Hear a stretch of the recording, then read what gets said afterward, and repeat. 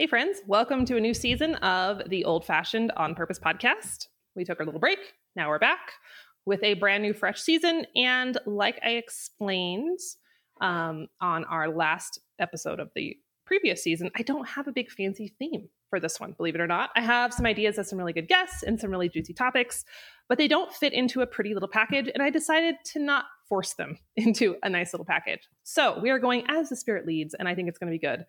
But for our very first episode, I thought we would do something I haven't done in a while. We're going to do a little Ask Me Anything Q&A. So I went over to Instagram and gathered a whole bunch of questions from you guys. I saved a few of the really juicy ones for a dedicated episode, but I have a whole bunch of really awesome other ones. And so we're going to just work through these today, and I think it'll be fun. Thanks to everyone who submitted a question, by the way. So some of these are going to take a little bit longer to answer. Some of them will be quick. So we're just going to go rapid fire through the list. So I often do a little bit of a personal update at the beginning and end of each season. And let's see, what has changed since we last updated? I mean, life is pretty much kind of just progressing along. We're pretty much done with the big book edit. So that is cause for celebration. Soda Fountain's trucking right along. Thank you to everybody who stopped by this summer. I got to meet a bunch of you, and that was fabulous. The garden's put to bed. I have some stuff growing in the greenhouse, just my winter crops. But I'm pretty excited for the break with the outside garden this year because this past summer, like I explained on the last episode, was pretty intense. And our other big update, which actually was one of the questions, but I'll just address it right now, is some of you have been asking about the charter school that Christian and I have been helping get started.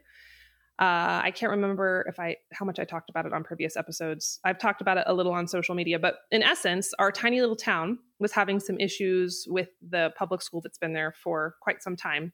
There was just questions of how it was going to be staffed and if it was going to stay open, and just a lot of turmoil. It's been that way for decades. And so some friends of ours decided to take the bull by the horns and start the initiative towards opening a project-based charter school in our little community to serve the children here and other children in the area. And so they started that this summer. They asked Christian to be on the board, and I helped with the marketing. And there was this big question as to whether or not the state of Wyoming would approve this proposal. And lo and behold, they did. And it was extremely exciting. They went before the top elected officials in the state and presented their proposal in front of the governor and everybody. And they said a resounding yes. So the charter school is moving forward. It's a really big project, like real big. And it's not my school, right? I'm not spearheading this one. We have our other friends who are doing that. Like I said, Christian's on the board. He's involved. I'm just helping with marketing and support behind the scenes because I have a lot of other things to work on. But I'm very much a proponent of this and I'm very excited. I just know there's a lot of work to do. So that's where we're at with it. And if anybody listening has experience with starting charter schools or you have resources or ideas, I would love for you to send them my way because it's talk about like jumping out of the airplane and building a parachute. It's like a whole new adventure. And it's also interesting for me as someone who was homeschooled and I am homeschooling my own children just to see just a different side of public education. And it's just fascinating. So I'm excited for the model itself. It's project-based. If you're not familiar with that, there's lots of information on the internet about that, but it's just different than the traditional kind of industrial public school model. So I think there's a lot of potential. I think it's fantastic for rural communities and I'm excited, but that's where we're at with it. And I think it's going to consume more of our time as we move into 2023. But I'll keep you guys updated. Maybe we'll do a dedicated episode on it. I feel like I definitely don't have a lot to say about it at this point because I have not been involved in the beginnings as much as just being a cheerleader on the sidelines. But who knows? I might have more to say about the whole process as we go along because I think it's going to be a good, steep learning curve for us all. But it's exciting and it's good. And it's one of those big, scary, audacious dreams that I think is a good one to chase. So that's my personal updates for the time being. Let's get into the questions. Okay, so first question.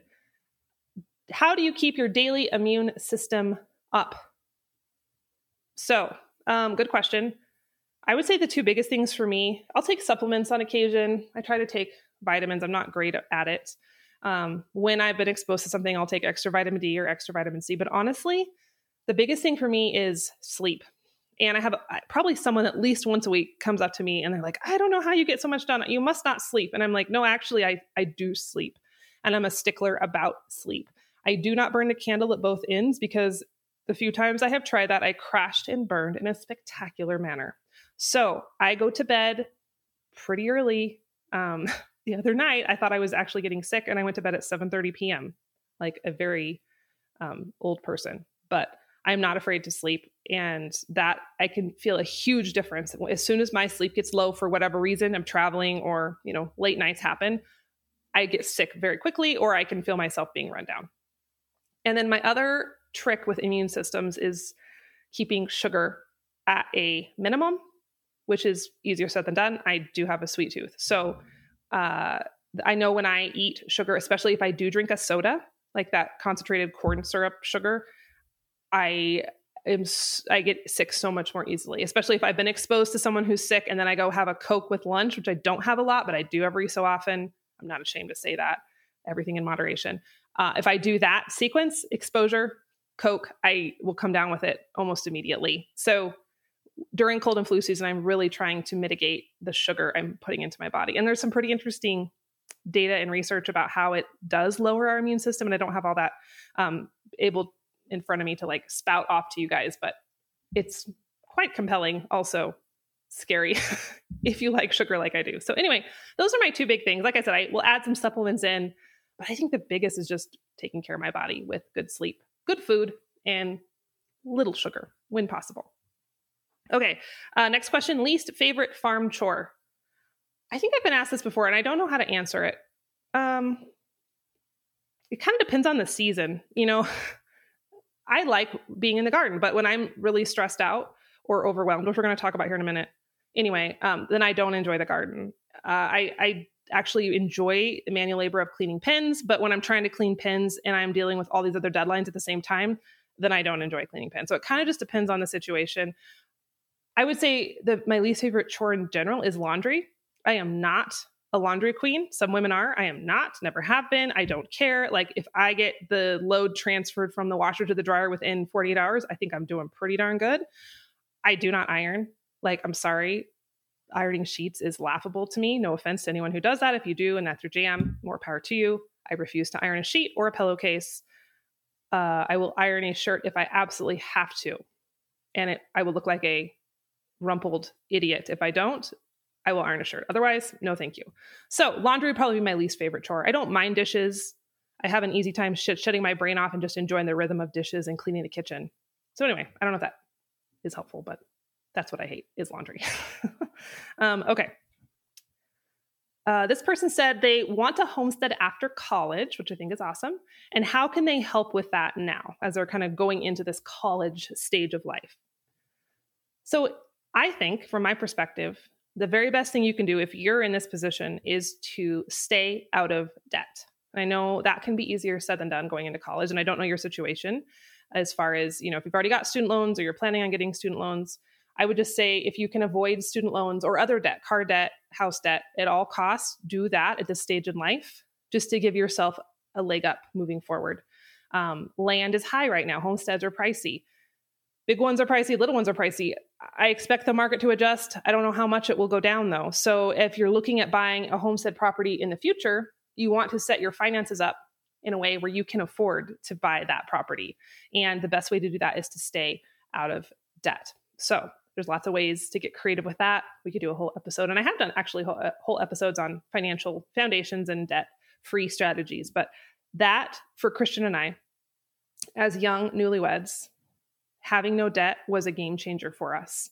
And Christian, he did have it originally. So I don't want anyone to feel like shamed. If you have debt now, that's okay. You can change that. You're not stuck. But he paid it all off before he got married. And then it just set us up. We didn't have a lot of money when we were young and newlywed, but we weren't trying to hustle to pay off the cars and the trucks and the toy payments, right? That made a really big difference in us getting into our homestead a little bit quicker. And then the other aspect of that I would consider is what skills can you start collecting during this phase of life? And I know you're going to be focused on college and homework, but can you start working on your kitchen skills? Like, I think the kitchen is the most brilliant place to start for anyone interested in a homestead lifestyle, because if you're a human, you're eating food. And that gives you 3 opportunities a day to become more aware of what you're eating, to play a role in how it's being prepared, to procure better quality ingredients. Like that's 3 times a day where you can practice. So even if you're in a college dormitory, that's going to be challenging, but you can still think about whole foods, think about going to the farmer's market, doing things like that, just to give yourself a leg up. Because once you do get your homestead someday, it really revolves around the food, growing food, raising food, preparing food, preserving food, and you're going to be so much more prepared when you get to that point. Okay, next question. Are you considering more business opportunities in your community? That's a great question. So right now we have the soda fountain. I think everybody's pretty well aware of that.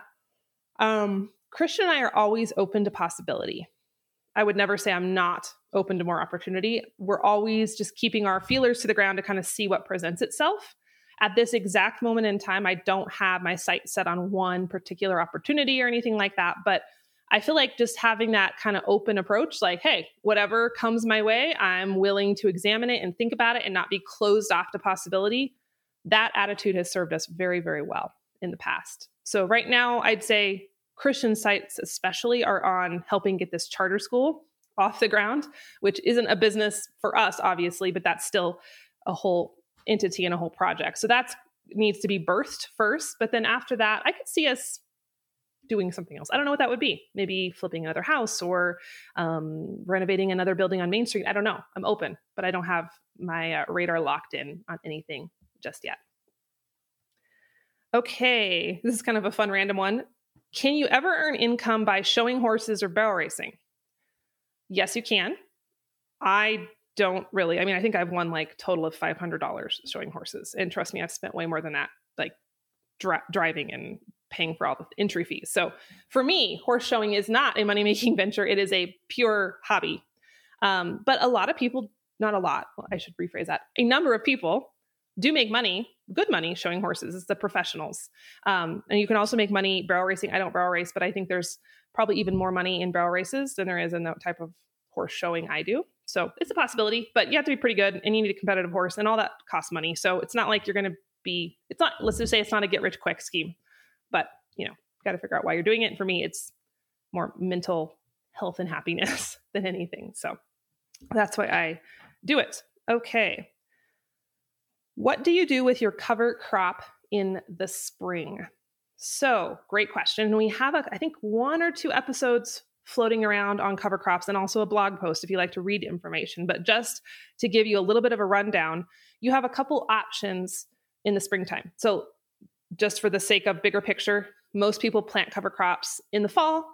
Like that's what I do. We overwinter them. They come back in the spring. You'll kind of green up or they'll just be left over.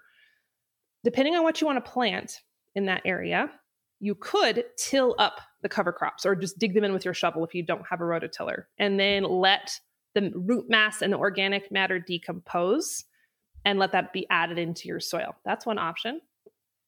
Another option, which I have tried this and it worked surprisingly well, was I did this for tomatoes. So I had a crop of winter rye in a bed, a raised bed. It was pretty thick, pretty impressive. It was very tall. And so I started by weed whacking it down, like scalped it. So I knew that it would kill the plant because I didn't want to be fighting the rye growth and the rye going to seed in the middle of tomatoes because that would be messy. So I chopped it down and then I left the stubble in the ground. So the root mass was still there. And I left it for a couple days and it started to turn yellow, kind of like straw. And then I just took my shovel and I dug holes into the root mass and planted tomatoes right into those holes. And I really didn't think it would work, quite honestly. I thought I had just sentenced my tomatoes to death, but it worked beautifully. I was shocked and amazed. And the tomatoes flourished there, and the remaining root mass that was around those tomatoes kept the weeds suppressed. And I actually also took the chopped parts of the rye that I'd cut, and I laid those over the top. So I had a double layer of mulch, and it decomposed over the summer. And it was beautiful. And it helped break up the clay soil that I had underneath. So that's another option. So you can either till it all in, or you can chop it and plant in the midst. Either of those are good options. Just give yourself enough time if you do till it or dig it that you can kind of let things break down a little bit. Okay. This question is, she asks, is there hope for people who aren't business or entrepreneurial minded and don't have a social media presence? Now, I wasn't quite sure. I didn't clarify with her what exactly she was meaning by hope. Like, is she wondering if there's hope for people to start a homestead or grow a homestead or have a business? So I'm just going to kind of answer this in a broad way. But yes, I do think there's hope for people. You don't have to be business minded or an entrepreneur to have a homestead. You do not have to have a social media presence to have a homestead. I know there's a lot of homesteaders on social media right now. When I started, there was like none. I could count me and 5 other people who were homestead bloggers or whatever you call it these days. Influencers. I really dislike that word, but you know what I mean. So you don't have to have any of that to have a really successful homestead. And you don't even have to have, if you want to create income from your homestead, you don't have to have a social media presence to do that. You can do that in lots of other ways, whether you're providing skills or services, you're selling farm goods. There's lots of ways to do that. Now, as far as not being business minded, if you want to have a business, but you're not business minded, I think everything is learnable. I think everything is a muscle that you can exercise and you can stretch and it can become stronger. So if you just dislike business and entrepreneurship in general, then I would say, well, maybe, why are you feeling the urge to start a business? Maybe that's not for you and that's okay. But if you are feeling that urge, but you don't consider yourself having that propensity, maybe reframe that story that you're telling yourself.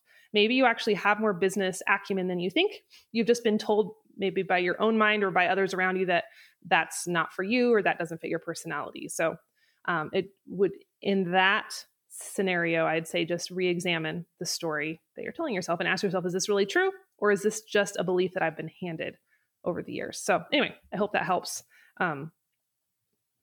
Not knowing the exact frame of the question, but we covered a couple bases there. Hey friend, this episode is sponsored by Genuine Beef Company, which is actually us. It's our beef company. So a number of you have been asking us for a while about the possibility of free shipping. And it took us a while to figure it out because I'll be honest, shipping frozen meat is heavy. It is pricey at times, and it can be just complicated. You got dry ice, you got packaging. You want it to stay fresh all the way to the customer's doorstep. But we finally figured out a way we can offer you a really awesome bundle that not only gives you free shipping, but also free ground beef. So we're calling it the Steak Sizzler Special. And here's what you're going to get. I'm going to hold this up for those of you watching the video version of this podcast. If you're watching the audio version, then you're just going to have to use your imagination. But you're going to get 4 T-bone steaks. You're going to get 2 sirloin steaks. These are quite large, ridiculously large, and will fill an entire small frying pan. You're also going to get 2 of my personal favorite steak in the whole world, the tomahawk. These are like the caveman steak. They are beautiful plated. They are buttery and tender and really the ultimate holiday steak. They're excellent for gift giving. Every time I gift this to someone, I get the most amazing review afterwards. And you're going to get 2 pounds of our 90-10 ground beef thrown in there for free as well. So this is our beef, guys. We don't do co-op beef. This isn't an aggregate. This isn't a big conglomeration. This is our beef. We raise it from the day those calves hit the ground to all the way to the day they're processed. They grow out on our Wyoming prairie. No corn, no grains, no antibiotics, no added hormones or steroids. It's as pure and as genuine as it gets. And we appreciate your support so very much. We have been shipping out orders steady every single Monday and Tuesday, thanks to you. And every single time we see an order come in, we all do a little celebration. So thank you guys. And if you want to grab the special before we run low on inventory, head on over to genuinebeefco.com. I'll drop that link in the show notes. Click on the banner at the top of the page and grab the Steak Sizzler Special. Now back to our episode. Okay, next question. What do you do for friends since you moved to the homestead? Are your closest friends long distance or local? I almost thought about doing this as a dedicated episode. Friends is a tough topic for homesteaders because we are more isolated generally, right? Some of us have the advantage of having lots of homestead-minded people around us, but most of us don't. And also homesteading can be isolating just because you have so much to do at home. You're gardening and you're cooking and you're keeping all the animals alive. And so I think this is something, that idea of community can be a struggle. And I would say when I first started homesteading as a young mom, I didn't have any friends. My the friends I had up to that point were college friends, and we kind of all dispersed as college kids do. And then when I got here, I didn't really know very many people in the community. And I also wasn't very social. Like I just wasn't. So it was easy to complain, oh, I don't have any friends. But when I was really honest with myself, I'm like, Jill, you're not ever leaving your house. How do you expect to find other humans you can converse with? So I think for me, the biggest step was putting myself out in the community and being willing to be vulnerable and creating those first steps. That went a long way in building those local relationships. Right now, as it stands, we have a great little local friend group. I have plenty of long distance friends that I've gotten to know in the homesteading sphere. And so I get inspiration from them, but we don't talk every day. And I don't talk to my local friends every day either. I think maybe this topic is hard for me to speak to because I'm not your typical woman when it comes to friendships. I don't know how else to say it. Just my personality, I'm pretty project focused and I'm not as relationally focused. I'm not saying that's a great thing, but it is just kind of how I'm wired. So I can go very long periods of time without having a ton of human contact. And I don't feel like I need that. I think other women potentially need more of that, or they need that girlfriend they can call every day, or that person they can bounce ideas off of every day. I'm a little more of a hermit when it comes to that. So I'm maybe not the best person to speak to this topic, but I just want to give you reassurance that even if you're someone like me, we still need to have human connection. And I think that has been the biggest lesson as we have finally broached into our local community with the soda fountain and the charter school and all these other things we've been doing in the last 3-4 years. It has brought a lot more to my life than I thought it would. Maybe that sounds funny, but I underestimated how much even someone like me did need that human contact. And even though I don't talk to my friends every day and we don't have coffee every single morning, because that just doesn't fit my personality and really theirs either, just having those connections has been invaluable. And even if you're a homesteader who lives millions of miles from civilization, it's worth it to cultivate that. It might not be with people who are exactly like you. You might not agree on everything, but that's okay. So hope that answers that question. I feel like we could talk about friendships for a long time in community. Okay. Favorite podcasts. I had a couple people ask this. So surprisingly, or maybe not, I don't listen to any homesteading podcasts or any farming podcasts. I don't really read that many homesteading books either. I feel like I usually, if I'm going to read a book or listen to something, is in a completely different realm. So my podcasts I'll recommend to you are very eclectic and probably odd. But here they are. So probably my favorite podcast that I've ever listened to is called Bema, B-E-M-A. It's by a guy named Marty Solomon. He was actually a pastor of my sister's church, and he married my sister and my brother-in-law a couple years ago. And his podcast is incredible. I've never quite heard someone break down scripture like Marty does. And if you know anything about my story, which I've talked about it a little bit here and there, or maybe you've watched the Justin Rhodes documentary about our divergence, but I have a very difficult, challenging past when it comes to faith, religion, and church. And Marty and his podcast are one of the very, very few pastors or teachers who I can listen to and not get like a physical, like, bleh response.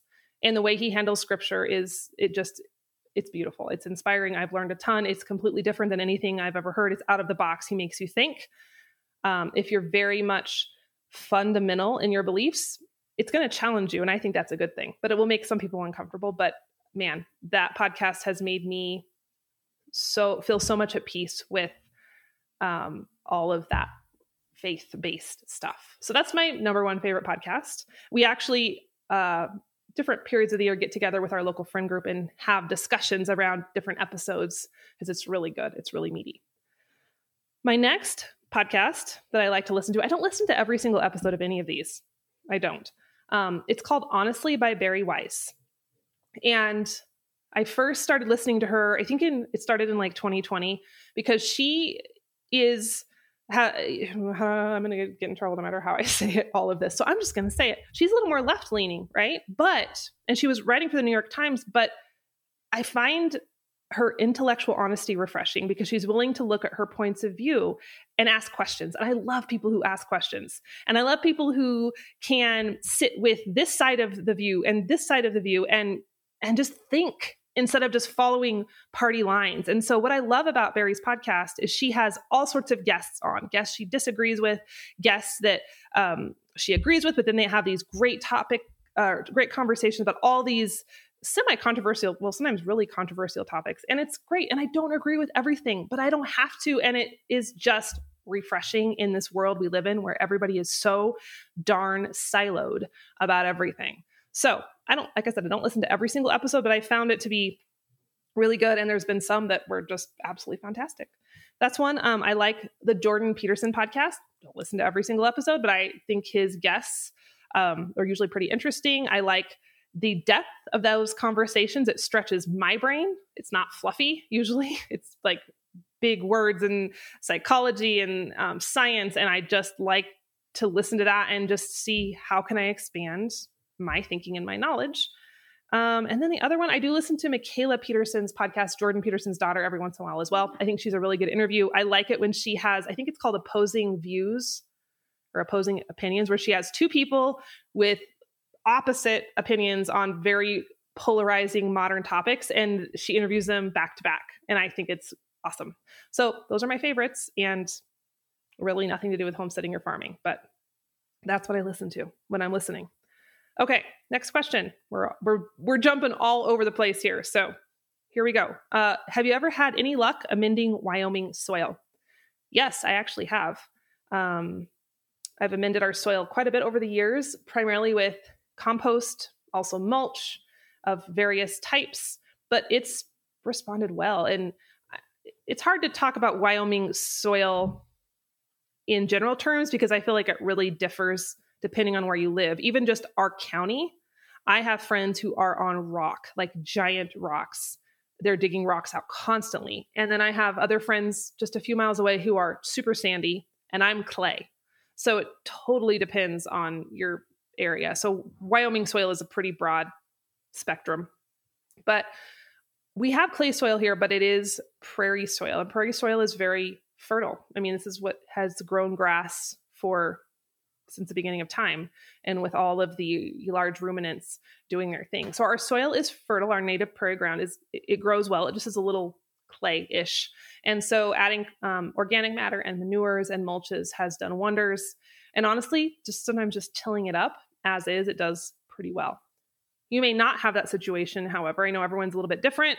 So you can always, if you're dealing with more nutrient deficit soils, you can add compost right off the bat or use raised beds, all sorts of things. But I think amending is probably possible for pretty much anybody out there, just depending on what type of soil you have. All right. How do you stay connected with your family in another state? And then another question kind of segued into this. And then they said, do you ever have guilt about moving away? Really good question. I haven't talked about this publicly, but I do have all my family is still in Idaho, my sister and my parents. And I'm from North Idaho, and I moved to Wyoming when I was 18. And I wouldn't say I have guilt because I knew I needed to do this. I knew that I was being called to move away when I was 18, and that calling has remained very strong. I know this is where I'm supposed to be.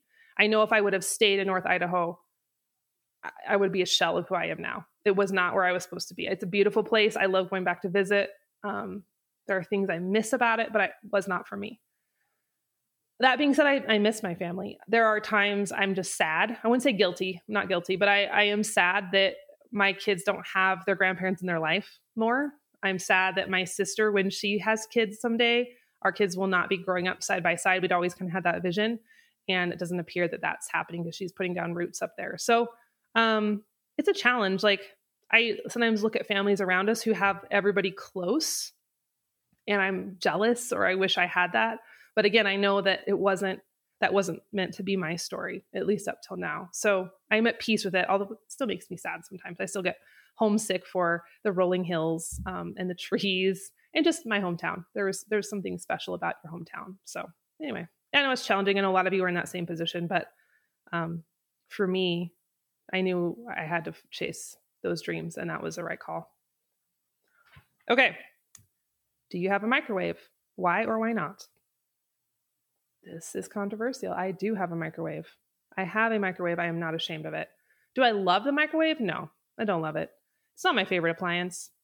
But I still have it primarily to heat leftovers. I don't cook with it. Like, I'm sorry, but those like tutorials about how to do your Thanksgiving turkey in the microwave are very disturbing to me. Do not do that, friends. Do not do that. Um, but I still have a microwave for leftovers. Could I get a convection oven and heat leftovers up in that? Yes. Could I heat leftovers up in a cast iron skillet? Probably. Could I put them in my oven and foil? Yes. Have I done that yet? No. Why? I'm just mostly lazy about it. I have said, however, when this microwave dies, I do not want to replace it, but we'll see what happens because I may be able to live without it for most things. Christian and the kids use it as well. So anyway, it's not a hill I really feel like dying on. So there's some things that I'm more chill about than others, perhaps. But that's my microwave spiel. I also have a dishwasher and a washing machine. FYI. Okay. How do you handle going against the grain of family? And then she was saying how it's kind of a struggle when your family doesn't approve of your homesteading. This is a great question, a great topic. And I do talk about this more in depth on episode 123, if you want to go back and listen to that episode. So our family, Christian's family and my family, when we started homesteading, they weren't adamantly against it, but I think they all thought we were crazy. And I've been fairly quiet about this over the years, so just out of respect. But like, I think they would agree that they kind of thought we were nuts. Getting goats when I was pregnant, buying this tumble down old farm. They're a lot more risk adverse than we are, both sides. And Christian and I are not risk adverse. We like risk. We like adventure. We like flying by the seat of our pants. We like chaos. Both sides of our family could not be more opposite in those regards. So no one came to us necessarily and was like, no, you can't homestead. We're going to like reject you if you homestead. Nobody did that. But there was lots of those feelings of like, you're getting a milk cow? Oh, okay. All right, honey. Like there was a lot of that. So anyway, they're all way more accepting of it now. I think when you stick with it for a while, and also we've had success, right? Like we've been on TV and documentaries for our homesteading lifestyles. And then when all that stuff sort of started to happen, then everyone's like, oh, hey, this is cool. And I'm like, well, I thought it was cool before. But anyway, it's funny how that works. It's really funny. But the biggest thing I learned through all of that is if you're feeling called or pulled towards something, your gut is telling you, you got to do it regardless of what all the people around you think. And there's absolutely something to be said about getting wise counsel and talking to your parents and listening and not being, overly obnoxious and so egotistical. We don't listen to good advice. I'm not talking about that, but I'm talking when you know what's right for you and your family, but you're letting all those opinions of all the people around you, whether family or friends or whatever else, influence you. That's a problem. That's when you get off track real fast. And that's when, you fast forward 5-10 years down the road and you find yourself miserable and in a rut and stuck because you didn't listen to the intuition and you let society or culture or expectations or whatever, family, pull you down a path that wasn't meant for you. So I learned that we have to do what we're called to do regardless of what anybody else around us thinks. And I also learned to be my own cheerleader. I see too many people doing something and then being crushed when their friends or especially their family doesn't think it's the coolest thing ever. And I learned real quick, no one was going to be as excited for our wins as we were. And when I kept waiting for other people, friends, family, whoever, to get as excited as I was over a business benchmark or the new calf that was born or the first wheel of cheese, if I was putting all my stock in those reactions, I was disappointed every single time. So Christian and I learned that when we had a win that we were excited about, we celebrated it in our nuclear family among ourselves. And I learned to be okay with that. And I don't look for that outside affirmation. If I happen to have someone be excited over something I'm excited about, that's great. It honestly, it doesn't happen that much, which sounds horrible. I mean, I have people like pat us on the head and go, oh, that's nice. That's nice. But no one is pumped. Very few people are as pumped for us and what we're creating as we are, which, I mean, that makes sense, right? People who have their own lives and their own things to do. So don't wait for the applause. Don't look for someone to be your cheerleader. Be your own cheerleader. And it works out. It works out, right? When you're doing the thing you know to do and you're following your gut, it's good. It's good no matter who has opinions in the peanut gallery. All right. Favorite part of your homestead journey? That's a hard question to answer because I feel like there's been so many stages. And like I was explaining in the last episode, man, I've grown up as a human in the homestead world. I've become a mom in the homestead world. I've grown as a wife and a mother and a businesswoman. Like it's just really been the stage for most of my adult life. We started homesteading when I was 23.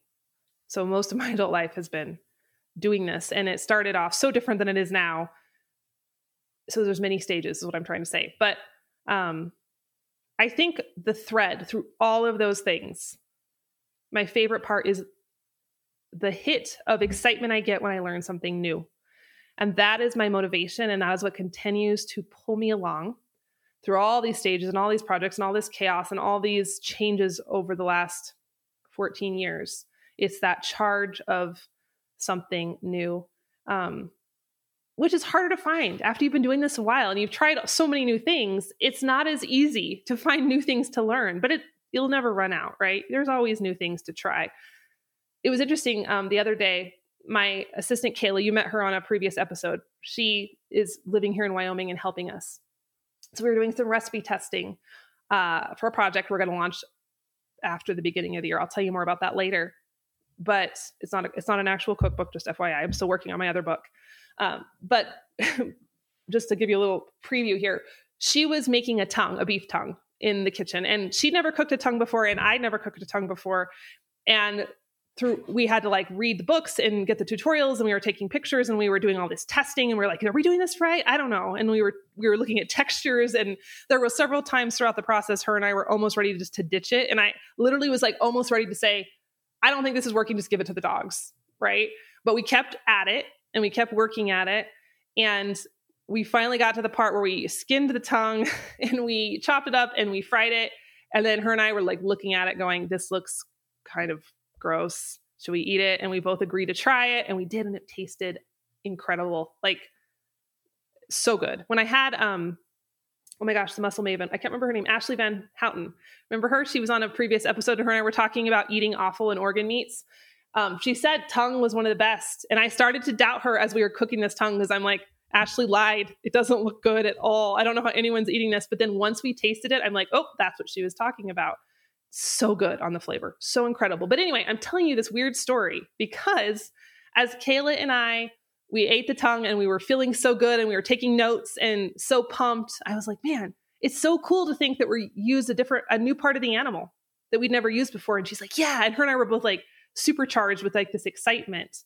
And I'm like, it feels so good to add a skill. And she's like, it does. And we were talking about how she's been homesteading a long while. She's younger than I am, but she's still been doing this a while, been there, done that. And I've been there, done that. But even still, that feeling of learning something new, how to cook a beef tongue, gave us that hit of dopamine. And we were pumped. Like we felt on a high after figuring this little new thing out. And I think that is my favorite part of this journey. That's what keeps me going.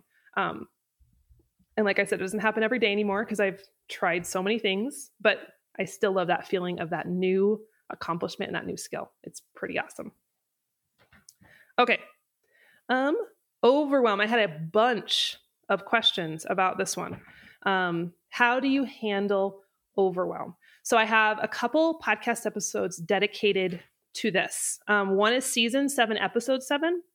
And then the other is episode 146. So I had a bunch of episodes before I broke into seasons. So that's like 146 or the season 7, episode 7. That goes into all the nitty gritty. But just to address this in a nutshell, I'm definitely no stranger to overwhelm. I felt very overwhelmed this summer, in fact, this past summer, writing the book and hosting too many events and running a restaurant and having kids and activities.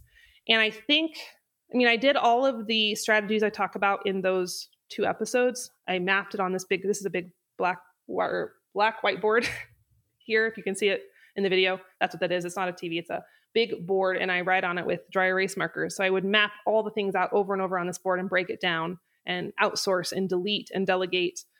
I did a lot of that. There was still elements of my summer I just still felt overwhelmed. And so when I get to that point, I cut out the extra and I let things slip, to be perfectly honest. I didn't garden like a rock star this summer. I let my sourdough starter die a horrible death. I told you about that in the last episode. I did not milk the cow this summer. I had to let something had to give. I had to let something slide. And my house wasn't super clean. And now that my book is nearing the end of edits, like I just started to catch up on cleaning. Like the other day I washed my shower curtain. I realized how disgusting it was because I haven't touched it for months and months. I haven't even looked at it. And so I finally washed the shower curtain and I finally deep cleaned some cabinets, the stuff that I let slide this summer. And so that's really maybe not the greatest advice, but that's what I have to do when I get to that point of overwhelm. When you're maybe not in the trenches of it and you're just teetering on the edge of wondering, what do I do with all these homestead things I want to do? I mean, my best advice for that type of overwhelm, the what do I do first type, is just pick one thing, pick the thing you're most excited about, put the others on the shelf, and focus on that one thing until you're good at it, until you have it into a rhythm. And that's, in essence, what I've done with all the different moving pieces of my life. So many times people say, how do you do all the things you do? How do you homeschool? And how do you have the restaurant? And how do you run the blog? I didn't start all those things at the same time. I had a period of my life where it was really blog focused. And then I got it running on the back burner and outsourced a bunch of it. And now it runs kind of in the background without much input from me. We had about a year and a half that I put every bit of my effort and sweat into the soda fountain just to survive and keep it open. Now we have a really great manager and a really great team, and they're keeping things running. All of our renovations are done. I don't have to be there worrying about things as much as I was. So it's kind of running in the background. Same with the gardening and same with the homeschooling. There are periods of life where each of those take more focus. But for the most part, I get one thing solid and pretty self-sustaining before I add something else in. And I think that applies to all sorts of things in life, but especially your homestead projects. You cannot start the cow, the cheese, the garden, the chickens, the curing of the meats, and the canning all in the same season and not want to lose your mind. Pick one of those things, get good at the cheese making, get your cow milking in a rhythm. Then when that's going in the back burner or even taking a break, that's when you add the next thing. Hopefully that helps. Okay. This kind of is along those same lines. When do you know to rest and when do you know to push? I would say for that, the best thing to do is just listen to your body. Really listen to your body. It will tell you.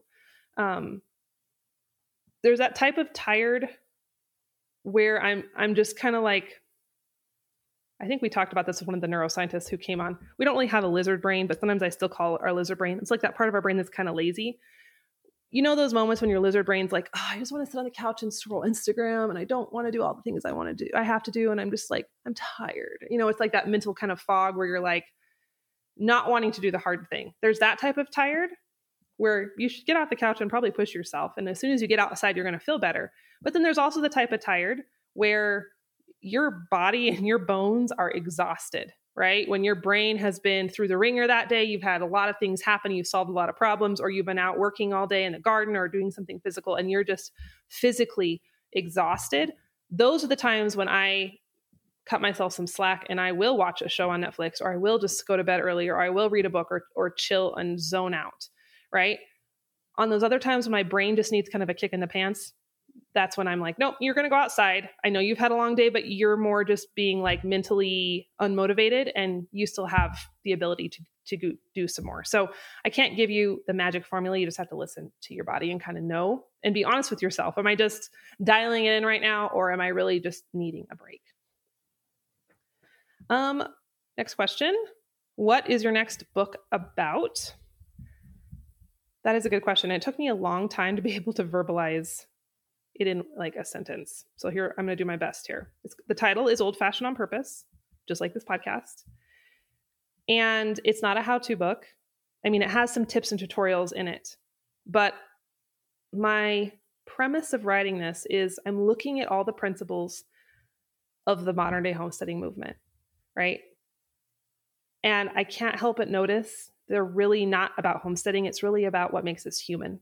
So my goal in this book was to distill down the essence of homesteading, that trendy term, homesteading, and see how it applies to modern day culture and humans as a whole. And what I found as I started that distillation process, the themes that we know to be true thanks to our homesteading endeavors, those themes run throughout history and science and psychology and human behavior. This is nothing new. You guys do that. It's nothing new, right? That's why it's called Old Fashioned on purpose. But they have a lot more value than even I ever imagined. I mean, yeah, they make homesteading is fun and rewarding and wholesome, but these principles, these bigger principles that are driving this movement, that are calling people back to the land and calling people back to themselves, they have some really big ramifications for culture and society as a whole. And that's what we explore in the book. That was totally not a one sentence description, but there you have it. So I'm excited for it. Feels like an eternity till I'll get it on shelves. Its projected publish date is October of 2023. Publishing is a long process, but there you have it. So more to come soon on that. Okay, I think this is my last question. Is the house you're in right now your forever home? I don't know. If you'd asked me that 5 years ago, I would have said absolutely. I don't know. Like sometimes my gut, my intuition will kind of give me an idea. I kind of have this feeling of where things will end up. I don't have that for this question. I've asked myself it a lot. I think at some point, Christian and I we would like an actual ranch. We have 67 acres on our homestead right now, which is wonderful. And I'm so thankful for it. But we've kind of outgrown that. I mean, we're leasing a lot of ground from our neighbor to run our beef herd for Genuine Beef. And that's wonderful. And we are so thankful to have that relationship. But in my heart of hearts, I want our own land to steward so badly. And I want our own land to preserve and to apply these regenerative techniques to, and to see the land and the grass respond. And I just feel that so strongly. And usually when I feel something so strongly, that's a foreshadowing of something to come. But I don't know if that means we'll buy some land near us and stay living in this house forever, or if that means we'll end up moving to a house on this land. I don't foresee us moving out of this community anytime soon because of the soda fountain and our connections here and now the charter school. I love this community. I am just oddly, bizarrely very attached to it. But I don't know. I don't know what that means. I do know I have such a connection to our current homestead. Like, not to get woo-woo or weird, it's like a soul level connection. I feel like it is a child. And I expect if we're supposed to move someday, I'll be ready for that. And I will have started like letting go. But at this point, like, man, this piece of land and this house and this homestead and this grass and this property, it's us. It is like the wingers. It's gone with us on every part of our journey. It has grown with us. We've poured our blood, sweat, and tears here. So it's really hard for me to imagine leaving it. But maybe someday if I'm supposed to leave it, I know I'll be ready for that. So I don't know. That's a very not helpful answer to your question. I'm open to possibilities. Let's just leave it at that. Whew. So friends, that was a lot of good questions. Thank you. Hopefully the answers were helpful in some way, shape, or form. And I'm going to hit some of the questions I didn't answer on future episodes. So if you asked a question and you didn't hear it, odds are it will be coming in the future. So thank you so much for listening, friends. Thanks for being here. Thanks for coming back for another season. Our numbers continue to rise, which is just humbling and wonderful. And I'm so thankful for you being here and listening to my ramblings. And thank you for the messages you send. And oh my gosh, people will say, I traveled across the country and I listened to you the whole time. And I want to say, I'm so sorry. I hope my voice didn't get annoying. I mean, obviously, apparently they didn't because they kept listening, but I'm sure I say the same words over and over and have weird little things. But anyway, thank you for being here. And thank you for sticking with me after all these years and all these episodes. And I'm excited for what's to come in this season. So stay tuned. And we'll catch you next time on the next episode of the Old Fashioned on Purpose podcast.